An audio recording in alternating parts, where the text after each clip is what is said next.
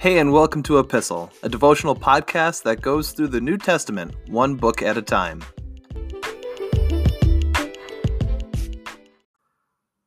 Hey everyone, we're going to be coming to the end of 2 Corinthians chapter 7 today, starting in verse 8. I am not sorry that I sent that severe letter to you, though I was sorry at first, for I know it was painful to you for a little while. Now I am glad I sent it, not because it hurt you, but because the pain caused you to repent and change your ways. It was the kind of sorrow God wants his people to have, so you were not harmed by us in any way. For the kind of sorrow God wants us to experience leads us away from sin and results in salvation. There's no regret for that kind of sorrow, but worldly sorrow, which lacks repentance, results in spiritual death. Just see what this godly sorrow produced in you. Such earnestness, such concern to clear yourselves, such indignation, such alarm, such longing to see me, such zeal, and such a readiness to punish wrong. You showed that you have done everything necessary to make things right. My purpose then was not to write about who did the wrong or who was wronged. I wrote to you so that in the sight of God you could see for yourselves how loyal you are to us. We have been greatly encouraged by this. In addition to our own encouragement, we were especially delighted to see how happy Titus was about the way all of you welcomed him and set his mind at ease. I had told him how proud I was of you, and you didn't disappoint me. I have always told you the truth, and now my boasting to Titus has proved true.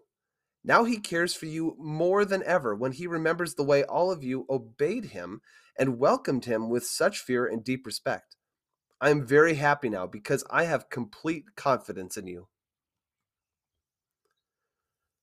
I think we really have to take the verses for today's episode to reflect on the fact that even though we don't have this harsh letter that Paul sent to the Corinthians between 1st and 2nd Corinthians, we see the after effects of such a harsh letter. And we even see, I think, some of the repercussions from the letter we studied in 1st Corinthians, that calling out people's sin is a rather unpleasant experience for both sides, both parties that are involved. As the sinner, it is unpleasant because you have someone calling out your shortcomings, the shortcomings that they see, they perceive, they observe. And as the one who is holding these people accountable for the sin that's in their lives, it is painful for them because you know it's going to hurt the people you care for. And if this is not the case, if this is not the attitudes that you have, I would encourage you to take some time and examine yourselves.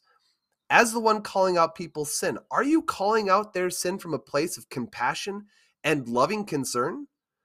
And as the one who is being called out, are you in a place where your sin doesn't bother you at all? Are you in a place where you just refuse to do some self-examination and wonder if there's any point or anything that could be said to say, like, you know what, this actually has some merit, what they're saying? Are you in a place where you're just not going to do that at all?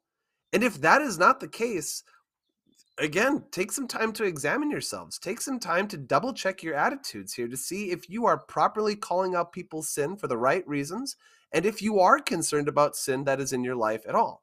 Paul wasn't regretting sending that harsh letter. He doesn't regret that at all. He was probably more concerned about how they would respond to it. So you could about imagine how much he was anticipating the return of Titus to hear, okay, how did this church receive these letters? Was I too harsh? No, I don't think I was too harsh. I want to point people back to Jesus, and I hope they responded well.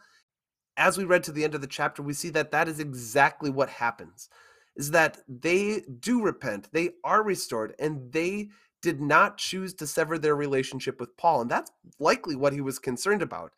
Will they repent and be restored to Jesus? Or is this going to wind up with them burning the bridge of our relationship? Are they going to want to cut me off entirely? And instead, here what you see is the purpose of calling out people's sins, not from a place of self-righteousness or personal piety, but it's from a place to help them become right with Jesus, where you might be pointing out, when you call out people's sin, you might be pointing out an area of spiritual blindness.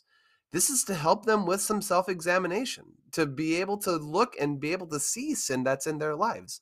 This is the intent, and I think this is the absolute right of Christians to be able to do this, so long as it's done with proper motive and reasoning behind it. This is to bring people into a greater relationship with God, to help them follow Jesus more fully. This is also to allow people to see that their hearts are properly aligned with what God would have them to do. If God isn't at work in your heart, sin is not going to be a big deal to you. We saw that when we studied Romans and even First Corinthians, is that if sin is not a concern to you, that probably indicates that God's Spirit is not alive and at work in your heart. Instead, look at what Paul's harsh letter does to the Corinthians. We see their great concern, the earnestness, the indignation, the alarm. They want Paul to come back. They want to punish the wrongdoing, and they want to cut that out of their life. And Paul sees the way that they respond through the message and report from Titus, and he celebrates. The fact that they reacted in the way they did validates Paul's sentiment and everything that he's told his companions about the Corinthian church. Titus can confirm what Paul had claimed to be true about them. And even with his experience with the Corinthians, Titus remembers them now with fondness, having seen what God has done in their own hearts. So as we consider the verses for today, it's on us as you address sin in your own life, and as you address the sin in other people's lives, I want you to take some time and just prayerfully consider your motives, the reasoning behind why you're trying to do this. And I want you to just spend some time in prayer and self-examination before you go out and do that, to make sure that you are doing that with the right motive and reasoning behind it.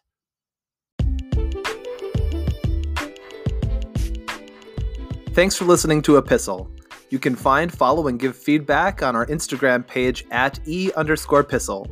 You can find all of the episodes for this podcast wherever you get your podcasts, and please feel free to share them with a friend. Thanks again for listening, and we'll see you in the next episode.